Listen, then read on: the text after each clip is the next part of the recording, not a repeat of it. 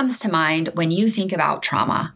Is it combat veterans, childhood abuse survivors, maybe victims of natural disasters? So while all of these fit, today I want to help you rethink trauma. What does it mean to love and work well? And how do I pursue what truly matters? Working at the intersection of business and psychology, I help you answer these questions and more so you can focus priorities, inspire change, lead with courage, and live with more joy today. Hi, I'm Dr. Melissa Smith. Welcome to the Pursue What Matters podcast, where we focus on what it takes to thrive in love and work.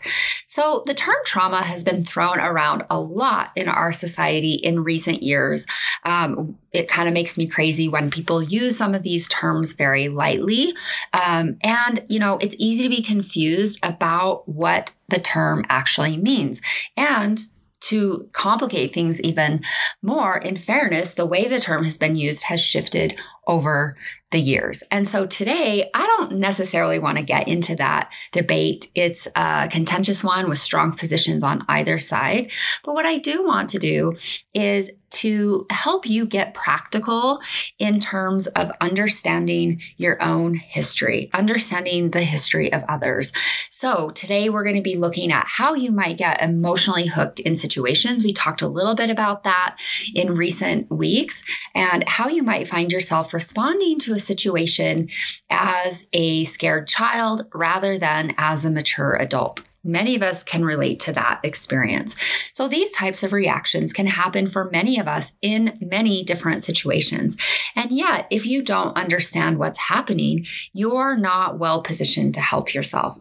And so in psychology, right, the distinction between big T trauma and little t trauma is made often, right? And I think it can be a pretty helpful and useful distinction to help those who might experience little t trauma have a little more willingness to take a look at their experience. So what do I mean by big T and little t trauma? So big T trauma is really what most of us think about when we think about a traumatic history. So you think about a circumscribed, catastrophic event that risks life or limb. So the classic examples would be natural disasters, would be car accident, would be combat, would be, maybe physical violence, sexual abuse, that sort of thing. But more and more, the field of trauma research, it really is bringing into light a greater understanding of what we commonly call little t trauma. This is also known as relational trauma. And so it may not be significant neglect, physical or sexual abuse within the family, right? Because we would kind of think about that more as big T trauma. But the way that I tend to think about it is that it can be death by 1,000 cuts in terms of the emotional integration of a child. So there's not a one-time catastrophic event, but often there may be smaller, but no less corrosive transactions happening dozens of times a day throughout childhood, right? And so if you think about it that way, you can see how these experiences can be corrosive because they're ongoing, right? Throughout childhood, throughout many years, where when we think about some of the big T trauma, certainly there can be big T trauma that is ongoing, and obviously the impact of that is devastating. But many of the big T trauma events it could be one incident, right? And that is not to minimize those events at all. As a trauma specialist, I've spent my career working with folks with these struggles. But when we think about some examples maybe of the little t trauma, right? So it's that the smaller but no less corrosive transactions happening dozens of times a day throughout childhood. It can be the experience of not being seen, being blamed for parents' troubles, being seen as a burden, parents meeting their needs through their child, emotional avoidance, emotional reactivity. Maybe there's a lot of yelling, there's a lot of fighting, blaming, shaming that happens within the family. And so you can see how the insidious impact of those types of behaviors that happen over childhood.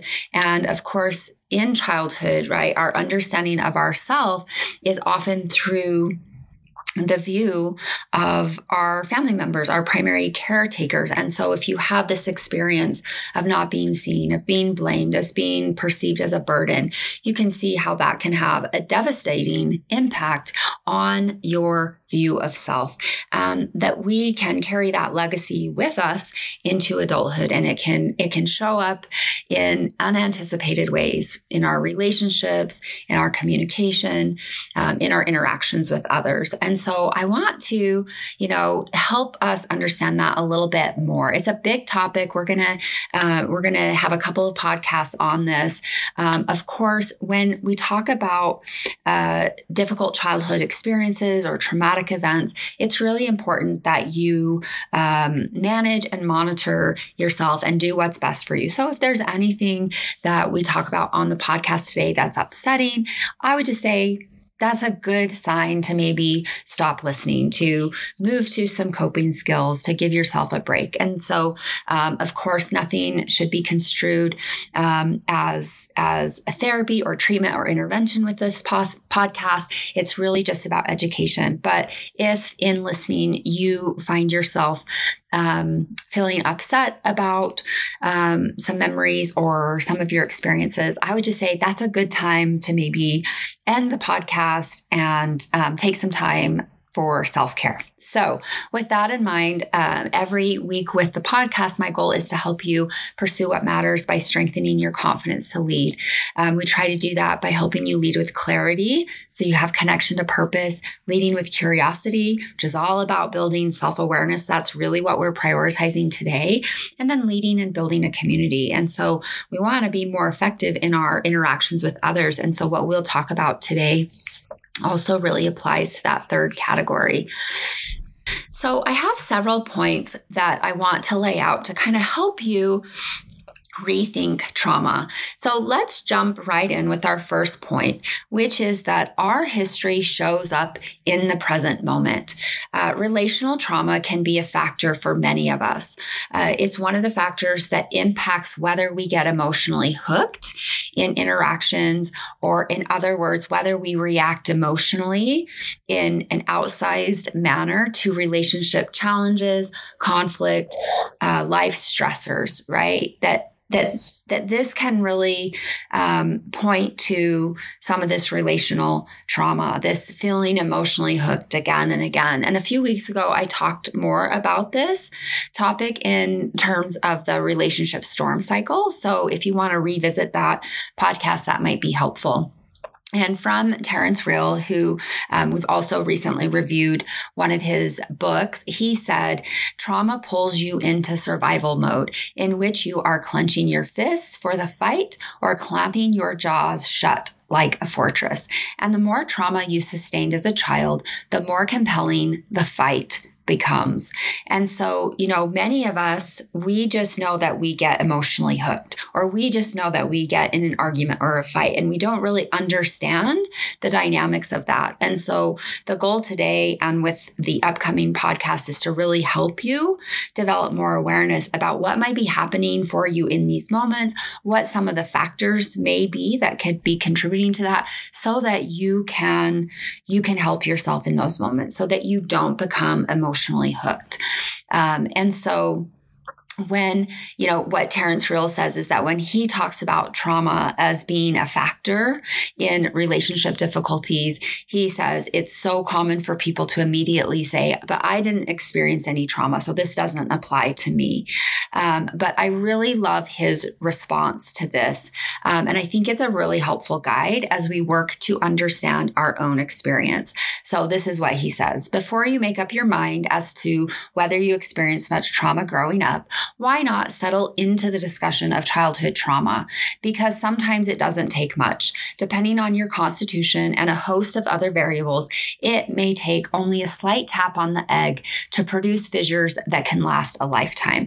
And I think that's a good response, because I think when we say, well, like I didn't have what I would consider trauma in my background, right? We dismiss our experience. And here's the other thing. We dismiss the opportunity to learn from our experience. Now, I want to be really clear today that my intent is not to have anyone listening start labeling themselves as traumatized or anything like that. This is for the purposes of expanding your understanding of your internal experience, right? And also to recognize, like, if there have been challenges that you can, right, that you can add those to your experience and understanding, not to wear it as a label or a badge or anything like that, but to help you in your functioning now, so that your functioning can be adaptive, so that you're not walking into relationship storms all the time, so that you're not getting emotionally hooked. So there's a very intentional focus around helping you better understand your own internal experience. Because what I can tell you is that, I think many of us can relate, is it really feels miserable to feel out of control in an interaction where you feel blindsided, you feel emotionally hooked, you don't know how you got there, and you don't know how to help yourself. That's so discouraging, and ultimately it's very frightening. And so if we can help add some context and just some nuance to this understanding, maybe it can help you to really move towards skills that can be helpful for you. So it's not about blaming anyone. It's really about understanding your experience so that you can engage adaptive skills. And ultimately, that's about understanding your story, and as an adult, being able to be accountable for your actions. And so let's head to the second point, and it is a question. So what happens when you become emotionally hooked, right? So I've already talked a little bit about what it means to become emotionally hooked. So think about a fight, an interaction where you feel blindsided emotionally. And so what is happening? So first of all, our fear network is set off, and we can experience a really big stress response. So we move from thriving to survival threat mode. So think about the fight or flight response. That's exactly what's happening. And so this can show up in a couple of ways. There can be overreaction. So we think about the dramatic response, the yelling, the anger, the blaming, the shaming, the lashing out. We can also think about, so that's the fight, right? And then we can also think about flight. This can be silence, stonewalling, shutting down, no response at all, leaving the room. And so these are common reactions when we become emotionally hooked. And I think it's also important to recognize that these reactions can be happening internally, and you might be smooth on the surface. So it might look like no response. It might look like just shutting down. It might look like non-reaction.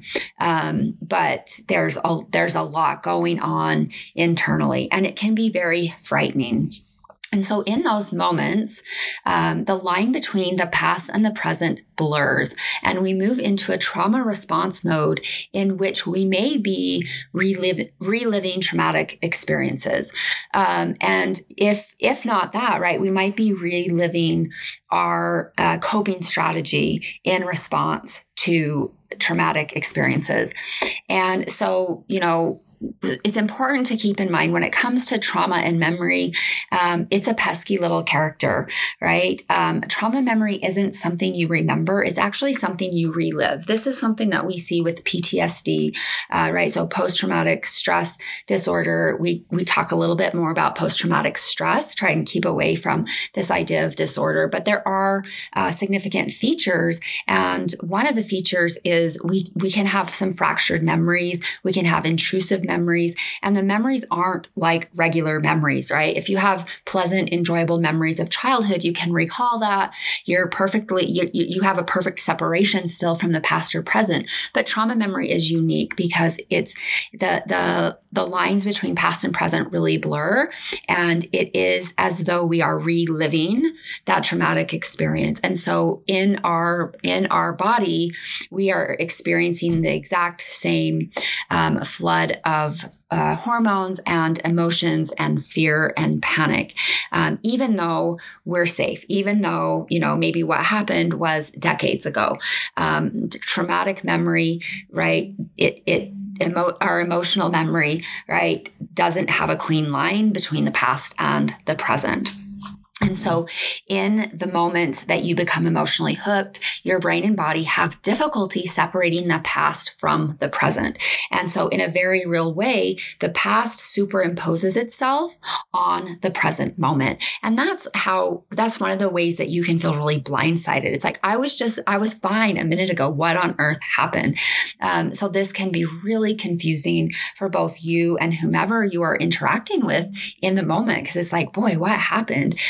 You can be reliving a traumatic experience from the past in the present moment, or have a very outsized reaction because you're not so much reacting to what's happening in the present as you are reacting to a traumatic memory or a traumatic reliving of the experience. So, of course, you can understand how over time this can lead to maladaptive responses, right? We move right to fight or flight. We have angry reactions, we have shutting down, and we're not able to problem solve. We're not able to resolve concerns. And so, so that is one of the ways that this can present.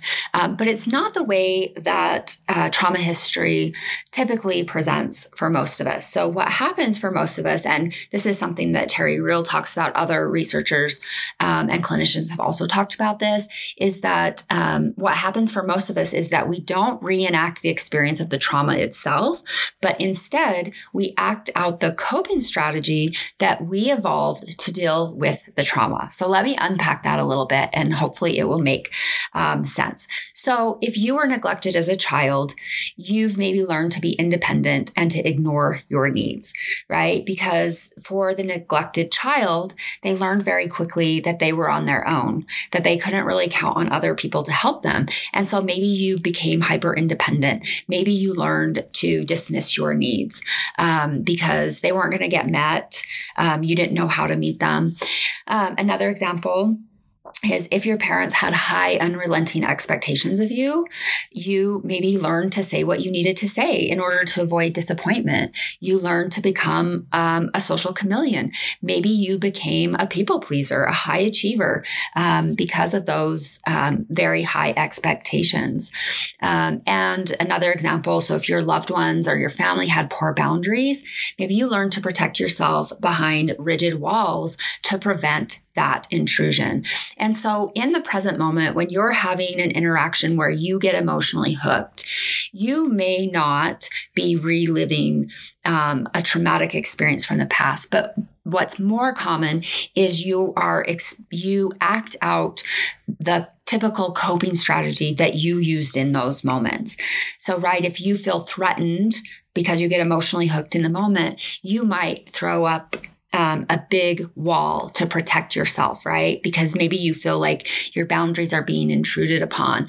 And so the solution for that, it's inconsistent with the coping skill you used as a child with that last example, is that you hide behind rigid walls to prevent intrusion. So what does that look like? Getting defensive, shutting down, not interacting as part of the conversation because your threat assessment system is saying, this is danger. You need to protect yourself. And so you go to that same coping strategy that you employed as a child to protect yourself. Okay.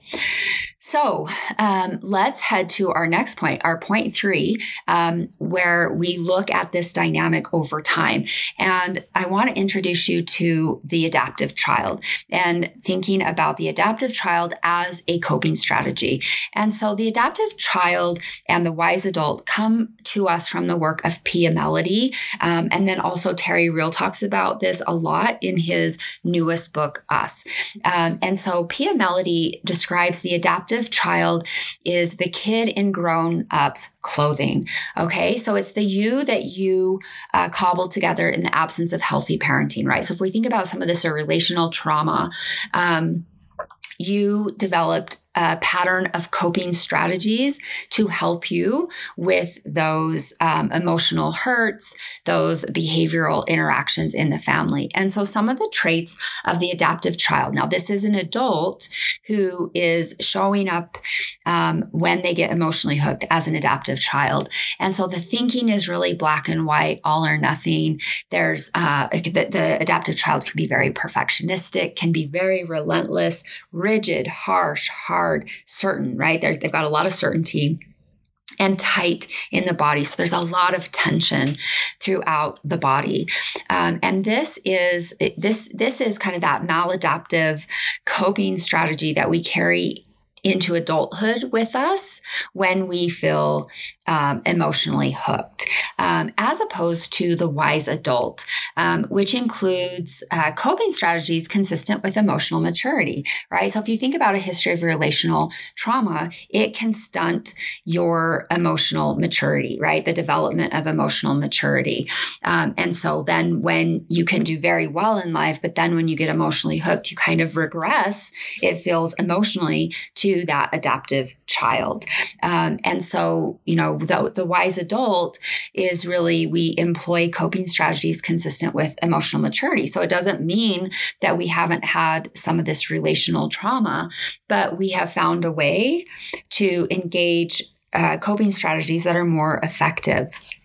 And so some of the traits of the wise adult include a nuanced approach to situations, being realistic, being forgiving, being flexible, warm, yielding, humble, and relaxed in the body. And so if we just think about maybe a conflict situation between you and your partner, if you show up as the adaptive child, that conversation is not going to go well, right? Because you're relentless, you're rigid, you're harsh, you're hard. It's really hard to get any traction. But if you can show up as the wise adult, right? You're nuanced, you're realistic, you're forgiving, right? To say, I accept your apology, or I'm sorry. You can be flexible, warm. So you can say, like, even though, right, I'm upset about this situation, like, I still love you and I can be warm with you. And you can be humble, right? Like, you can own your part and you can kind of release the tension in your body. And so when you think about being tight in the body versus being relaxed in the body, that's really a sign of this stress response, because the stress response includes tightening for action, right? Like, everything tightens up because we're ready to fight. We need to protect ourselves. And there's some really incredible physiology that happens in service to protecting us. But of course, if we're not under threat, right? We just feel like we are, then that body tightness doesn't serve us. And it actually can become a factor that undermines our health and well-being over time. And so one point around this that Terrence Real says, and I think it's such a helpful guide when we think about how we manage ourselves and how we interact with people, is that there is no redeeming value whatsoever in harshness. There's just no place for that. He says that harshness does nothing that loving firmness doesn't do better. And so when we think about that adaptive child, some of the ways that this shows up maybe in interactions, right, in adulthood, is you can be overly aggressive. You might be overly accommodating, right? Because you want to avoid a fight. There could be people pleasing. You're kind of asking the question, who do I have to be to please you? How do I secure your love? How do I protect against rejection? Now, you're not asking those questions necessarily, but that's the quest. That's the desire. You might show up with superiority. You might show up with inferiority. You could be dominating, or you could be withdrawn.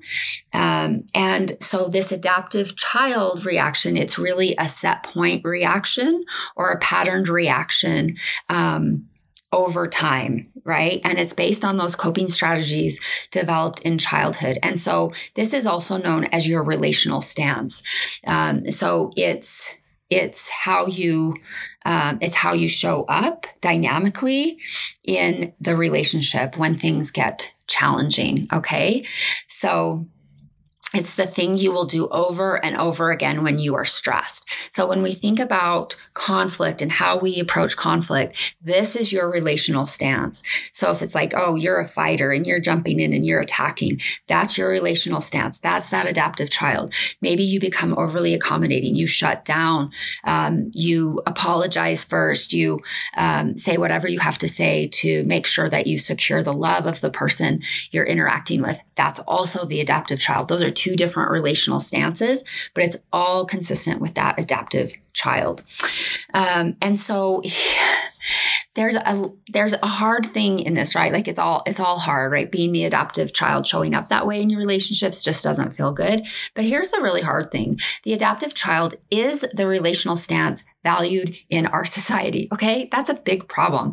So the adaptive child can lead to great success in the world while devastating your personal life. It's really an individualistic approach. It's the me versus you, the comparison competition, who's right, who's wrong. And so Terrence Real says our culture feeds off of adaptive children and is often threatened by mature adults. And so you're working upstream here on this, and that there are ways that our society really mirrors the adaptive child: black and white, rigid, perfectionistic, unrealistic, unforgiving, and a culture of individualism. And so as we learn about this relational stance, right? We need to respect that the adaptive child was adaptive in childhood, but is no longer adaptive if you want mature adult relationships, which hopefully you do. So it's important to keep in mind that it was adaptive then, but it's maladaptive now. And so, of course, we want to have compassion, empathy, and understanding for, the experience of the adaptive child, but you do not accept or condone that behavior continuing into adulthood. And so you take responsibility for the ways that adaptive child shows up for you, and you make a commitment to doing things differently. Okay? So instead, we really want you to be the wise adult. And this is the last point that I have for you today. And so I've already talked about the characteristics of the wise adult.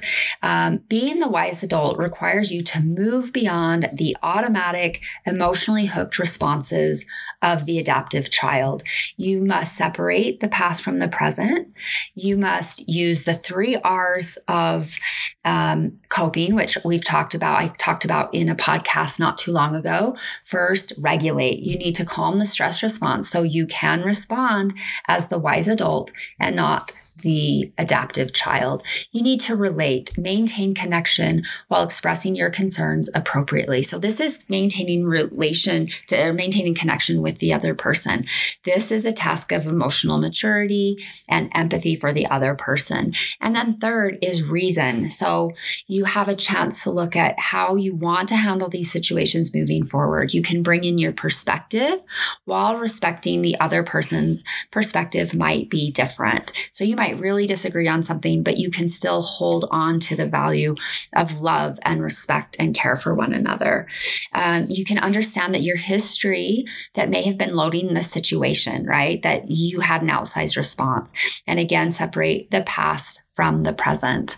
And so in these moments, right, Belinda Berman, who is a family therapist, she calls these moments relational heroism. And it's the moment when every muscle and nerve in your body is screaming to do the same old thing, right? The adaptive child. But through raised consciousness, insight, discipline, and grace, you're able to lift yourself off of that accustomed track and deliberately place yourself on another track of the wise adult.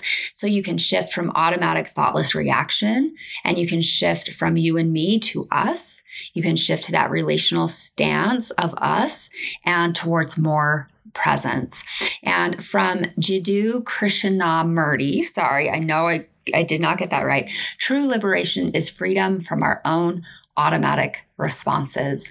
And that's really powerful when you develop that skill where we can be mindful in the relationship and we can bring in a pause where we can slow ourselves down, settle into the wise mind or the wise adult, and using the deep, long, slow breaths to help us do that, to bring in the pause, to move through the stress cycle.